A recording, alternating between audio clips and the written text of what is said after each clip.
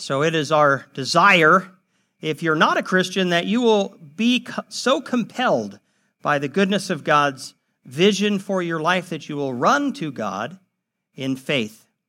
And if you're a Christian, we think it's important to refresh our minds, right? The Bible says, don't be conformed to the world, but be ye transformed by the renewing of your mind. And the fact of the matter is there's a lot of false ideas about who we are circulating in our society, and we intersect these in our schools and in our entertainment and in our businesses, and it seeps into us. If we are not being actively transformed by the renewing of your mind, we are being conformed to the thinking of the world. And so that's why even for Christians, having a refresher on what does it mean to be a human can be very liberating. And so today's topic, I am accountable to God for how I live. I want to start with the story of Josef Mengele. Josef Mengele. He's one of the worst Nazis. He was often referred to as the angel of death. Mengele was an SS officer in the German army during World War II, and he was also a physician at Auschwitz, that concentration extermination camp. Mengele was part of the team that would sort through the prisoners as they would come into the camp. He would sort them, and some would be chosen to live, and some would be chosen to die. If you were young, if you were old, if you were in any way weak, you were sent to the gas chamber. And only if it looked like you could bear up under some heavy labor would you be allowed to go to the work camp. Now, for most of the physicians, the selection duty was unpleasant, stressful work, but not for Mengele. He often would volunteer to be part of for selection duty, even when it wasn't his turn. And it's reported that he would often be whistling a tune as he walked amongst the prisoners and selected some to die, some to live and some to die. See, Mengele, he was looking for prisoners upon whom he could perform some experiments. He had done his PhD work on twins, and now he saw an opportunity to further those experiments without any ethical parameters and handicaps. He could treat these prisoners like lab rats. Imagine what he was going to discover with this freedom, and he did. He was especially interested in picking out twins and people with different colored eyes. He wanted them. Dwarves. He was interested in dwarves, and he took the dwarves and many pregnant women. And so he did horrible things. He didn't care about life or death. He didn't care about pain or suffering. In fact, so some of the things he is reported to have done. He would inject one twin with a terrible disease like typhus. And then once that twin was kind of fully under the throes of the disease, he would transfuse their blood into the other twin to watch the reaction. When a twin would die during one of his experiments, he often would just instantly kill the other twin so that he could harvest the organs and compare the two. And he would send them off to Brazil or to Berlin for analysis. One time he took two twins, he put them back to back, and he sewed their flesh together to see if maybe they would merge into Siamese twins. They didn't. They died 2 weeks later from gangrene. I'm not trying to be gratuitous, but I'm assuming that about this time in the story, you're starting to wonder, what happened to Mengele? Right? Did he ever face justice? Was he ever held to account for what he did? It was horrific stuff. I just told you the tip of the iceberg. Well, in 1945, the Russians liberated Auschwitz, but Mengele had already escaped Auschwitz, and he eluded capture in Germany all the way until 1949. But in 1949, he wasn't captured. He escaped to South America. The SS had built kind of an underground railroad. And so he was able to get smuggled out of Germany, and he went to Argentina. He lived in Argentina And then he lived in Paraguay. And in Paraguay, the Israel Secret Service, the Mossad, in 1961, they almost had Mengele. And they slipped through their fingers.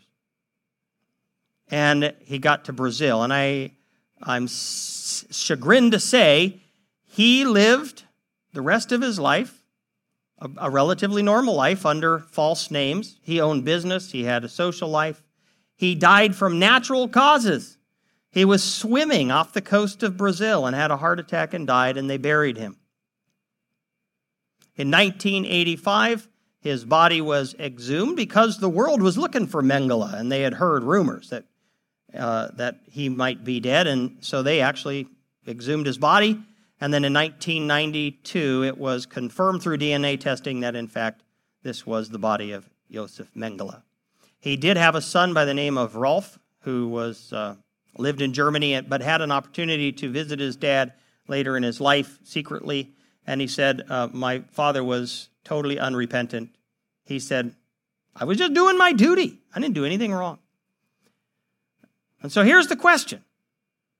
Did Josef Mengele escape justice? If you're a secular person who does not believe in God and does not believe in a final judgment, your answer to that question has to be yes. Yeah. Unfortunately, he escaped justice. It's very unsatisfying. It's very frustrating, but Mengele and many others who've done wicked deeds, rapists, child abusers, spousal abusers, employers who take advantage of their employees, corrupt politicians, and on and on. A lot of people just escape justice. They're never held accountable for their wicked deeds. And yeah, that's unsatisfying, but that's just the way it is. Well, the Bible tells a different story. The Bible says Mengele, he did not escape justice. It's simply been postponed. Because there is coming a day when everyone will stand before God and give an account for his or her life. And we will be judged. There will be justice. Our righteous deeds will be rewarded and our wicked deeds will be punished. Mengele will face justice, and so will you, and so will I. Let me read you some Bible verses that underscore this truth. Hebrews chapter 9, verse 27. We read, "It is appointed to man to die once, and after that comes judgment." Mengele, he died, but his judgment is coming. Romans chapter 14, verses 10 through 12. "For we will all stand before the judgment seat of God. For it is written, 'As I live, says the Lord, every knee shall bow to me and every tongue shall confess to God.' So then each of us will give an account of himself to God." Pretty straightforward, right? We're going to all stand. You and I, Mengele, and everyone who's ever lived will stand before God to be judged. We will give an account of our lives to God. In Acts chapter 17, verses 30 and 31, we read, "The times of ignorance God overlooked, but now he commands all people everywhere to repent, because he has fixed a day on which he will judge the world in righteousness by a man whom he has appointed." Who is that man? Jesus Christ. "And of this he has given assurance to all by raising him," that's Jesus, "from the dead." So it's Jesus who will actually be the one who judges us on that final day. And then finally, Revelation chapter 20, 11 to 15. Then, this is the Apostle John telling us about a vision of the future that God gave him. "Then I saw," so this is in the future, "a great white throne and him who was seated on it." God is the one seated on that throne. "From his presence, earth and sky fled away, and no place was found for them. And I saw the dead, great and small, standing before the throne, and books were opened. Then another book was opened, which is the book of life. So there are books, and then there is the book of life. And the dead were judged by what was written in the books, according to what they had done. And so those books are records of our deeds. And the sea gave up the dead who were in it. Death and Hades gave up the dead who were in them, and they were judged. So dead people come back to life, and they are judged based on what's in the books. In other words, what they've done has been noted and recorded. Then death and Hades were thrown into the lake of fire. This is the second death. What's the first death? The death of our physical bodies. But then you get risen from the dead in order to be judged. And now, if your life, it goes on, this is the second death, the lake of fire. And if anyone's name was not found written in the book of life, he was thrown into the lake of fire. And so you really want to know if your name is written in the book of life. And unfortunately, there are many people who believe you can't know, and you won't know until that day. But that's not what the Bible says. The Bible says you can know today whether your name is written in the book of life. How does your name get written in the book of life? By putting your faith in God's Son, Jesus Christ. Repenting of your sins and receiving His righteous life on your behalf and His sacrificial death as your substitute. So what is going to be judged? We're going to have to give an account for everything we've done, everything we have said, and everything we have ever thought. It's pretty darn complete. Matthew chapter 16, verse 37, we read this. 16:27, sorry. For the Son of Man is going to come with His angels in the glory of His Father, and then He will repay each person according to what he has done. But it's not just what we've done, it's also what we've said. Matthew chapter 12, verse 36. I tell you, on the day of judgment, people will give account for every careless word they speak. Man. And it's even what we have thought. Matthew chapter 5, verses 27 and 28. You have heard that it was said, this is Jesus talking, you shall not commit adultery. But I say to you that everyone who looks at a woman with lustful intent has already committed adultery with her in his heart. So we're going to stand before God someday, and we're going to give an account for everything we've done, everything we've said, and everything we have thought. That's pretty thorough, isn't it? And God is noticing. God's taking note right now of what we do, and it's being recorded, and we will have to give an account for it. So, what's the standard against against which we're going to be judged? And Jesus tells us that standard in Matthew chapter 22, verses 38 and 40. A teacher of the law has come to Jesus and asked, "What's the greatest commandment?" Starting in verse 37. And Jesus said to him, "You shall love the Lord your God with all your heart and with all your soul and with all your mind. This is the great and first commandment. And a second is like it. You shall love your neighbor as yourself. On these two commandments depend all the law and the prophets." Think about that last line. The law and the prophets are shorthand for the entire Old Testament. So the scriptures in Jesus' day. And so he's saying, every ethical command of Scripture is an outworking of the law of love. It's all a kind of a practical application of what it looks like to love God with all your heart, soul, mind, and strength, and to love your neighbor as yourself. All the law and the prophets, everything in the Scriptures that is required of us is ultimately a living out of the law of love. And so, just to be very practical, everything I have ever done in my life, someday I'm going to have to give an account to God for. And the question will be, did that action flow out of love for God and neighbor as yourself? Every word I've ever spoken, did that Did what you said, did that flow out of love for God and love for your neighbor as yourself? Every thought I've ever had, did that thought flow out of love for God and love for neighbor as yourself? And obviously the answer is yes. Of course. No way. No way. You are absolutely deluded if you think that.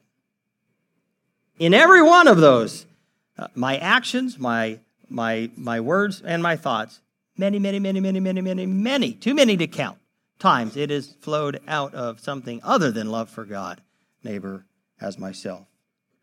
Which is why the Bible tells us, Ecclesiastes 7:20, surely there is not a righteous man on earth who does good and never sins. Do you believe that about yourself? Romans chapter 3, 10-12, none is righteous. No, not one. No one understands. No one seeks God. All have turned aside. Together they've become worthless. No one does good. Not even one. And then in verse 23, for all have sinned and fall short of the glory of God. So when we stand before God and the books are opened and our life is recounted, what's going to be the verdict? You're sinful. And if we break the law at one point, we're guilty of all, right? And so the verdict for all of us will be, you are a sinner. This was a big hang-up for a buddy of mine in college. This was his hang-up about the gospel. He couldn't get there. He just said, Mike, I can believe in God. I can believe Jesus is the Son of God. I cannot admit that I am a sinner.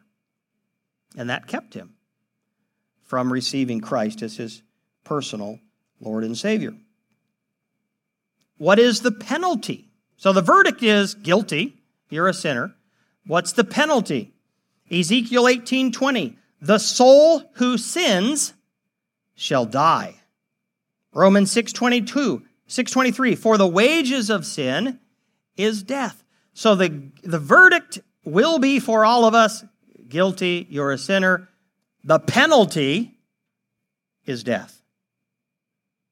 I want to just sit here for a moment because until we grapple with this, the good news of the gospel isn't good news to us. What's your self-identity? Do you believe that someday God will hold you accountable and that you will be declared sinful and you will be condemned to die apart from Christ?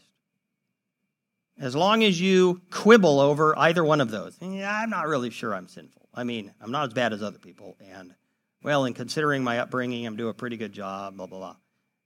Or death, come on, that's extreme. I think that's unwarranted. If you're quibbling, you will not see the gospel as the good news it is for you. Because the good news is Jesus Christ, the Son of the living God, left heaven and he came to earth and he willingly went to the cross to substitute himself for you, to take upon himself the penalty for your sins and my sins. And Jesus, no one took his life from him. He said, it's right, nobody takes my life from me. I give it willingly for you. And so the penalty for our sins is death, but by his stripes we are healed. And in addition to that, Jesus is the only one who has ever lived a completely sinless life, a righteous life, and he offers his righteous life to us, and we can wear it almost like a coat, right? We can put on his righteousness, which is why God can say, come, enter heaven with me. Here's the good news. 2 Corinthians 5:21. Here's a verse you should write down, meditate on, and memorize. For our sake he made him to be sin who knew no sin, so that in him we might become the righteousness of God. Let's unpack that a bit. For our sake, he, God, made him, Jesus, to be sin who knew no sin. How did he make Jesus to be sin? In other words, God put all of our sins upon Jesus as he hung upon the cross. God sort of placed our sin on him. Who knew no sin. Jesus was righteous, and yet he bore our sins upon himself so that the wrath of God could be released and the penalty for sin could be taken care of. So that in him, in Christ, we might become the righteousness of God. When you are united to Christ by faith, his righteousness becomes yours. Isn't that awesome? That's the gospel. But until you acknowledge your need, you're not going to see that as good news and embrace it by faith as a gift. You'll see Christianity as maybe a self-help gospel, right? It's going to help me be the best I can be while I live this brief life. Or hey, this is going to make God answer my prayers so I can get what I want in this world. The big Pez dispenser in the sky. That's not salvation. Salvation is so that let's get into that. Here's what salvation is. John chapter 5, verse 24. Truly, truly, truly, truly, I say to you, whoever hears my word, this is Jesus talking, whoever hears my word and believes him who sent me has eternal life. He does not come into judgment, but he has passed from death to life. So for the Christian on Judgment Day, and we will be there, the answer, or the question to be answered, is not our eternal destiny. That question has already been answered. We have already received eternal life. We've already passed from death to life. The question for us is not, are you going to heaven or hell on Judgment Day? The question is just the extent of our rewards. Romans chapter 8, verse 1. There is therefore now no condemnation for those who are in Christ Jesus. Okay, so for the Christian on Judgment Day, what's happening? What are we going to experience? 1 Corinthians chapter 3, verses 12 to 15. Now, I'm going to start in verse 11. For no one can lay a foundation other than that which is laid, which is Jesus Christ. Okay, so now it's very clear that we're talking here about Christians, people who have laid a foundation of faith in Jesus Christ. We're talking about Christians. Now, if anyone builds on that foundation with gold, silver, precious stones, wood, hay, straw, each one's work will become manifest, for the day, that's the big day, the final day, the judgment day, for the day will disclose it, because it will be revealed by fire, and the fire will test what sort of work each one has done. If the work that anyone has built on the foundation survives, he'll receive a reward. Okay, so we're talking here about Christian people. They've laid the foundation of faith in Jesus Christ, and now they're building on it. In other words, once you become a Christian, how do you live your life? And are you building with wood, hay, and stubble, which is going to just burn up and show it had no eternal significance, or are you building with gold, silver, and precious stones? And if you're building with gold, silver, and precious stones, on the final day, you're going to be rewarded for that. On the other hand, verse 15, if anyone's work is burned up, he will suffer loss, though he himself will be saved, but only as through fire. You're going to get into heaven, but naked, with nothing to show for your life. That's the thing. That's what suffering loss is. So, if you're a Christian, if you have laid the foundation of faith in Jesus Christ, you're going to heaven. That's clear in the Bible. But are you going to go in with nothing to show for your life? Or are you going to go in with a whole bunch of rewards. And I don't know what those rewards are. I don't know if those rewards are greater responsibility in the kingdom or somehow a greater experience of Christ Jesus. I don't know. Or crowns to wear around. But what I don't want, and for myself or for you, what you don't want is you don't want to be a Christian and stand before God at Judgment Day and your life is reviewed and God says, hey, yes, you have faith in my son Jesus, so you're coming into heaven. But man, what did you do with your life? You pursued money. You pursued pleasure. You pursued, fame in this world. Has no eternal significance. And I can't imagine any Christian who's going to be standing at Judgment Day saying, I am so glad I have the big house. And I am so glad that I spent all that time and energy climbing the corporate ladder so people would respect me on earth. But I wasn't involved in the things of God and promoting his kingdom or caring for my family. No. There will be a sense of loss. I am suffering loss on Judgment Day because I squandered the life that God had given me. I built on the foundation of faith with wood, hay, and stubble. Do you feel that? So I have two takeaways. And the first one is this. How we live matters. It matters. The choices we make, the things we do, what we say, what we think, it matters. God cares about it. That should make you feel pretty significant. That your life matters to God enough that he notices it in the minute detail. He takes record of it, and at the end of your life, he reviews it with you. And you have an opportunity to lay a foundation of faith in Jesus Christ and then build something that stands for eternity. You can do that. It's about being faithful. Whatever gifts God has given you, just be faithful with that. And it's not about how much you can accomplish or what you can do, it's just being faithful. And on the other hand, God gives us freedom. We can just waste our lives. And then at the Judgment Day, suffer loss and say, man, oh man, that was pretty short-sighted of me.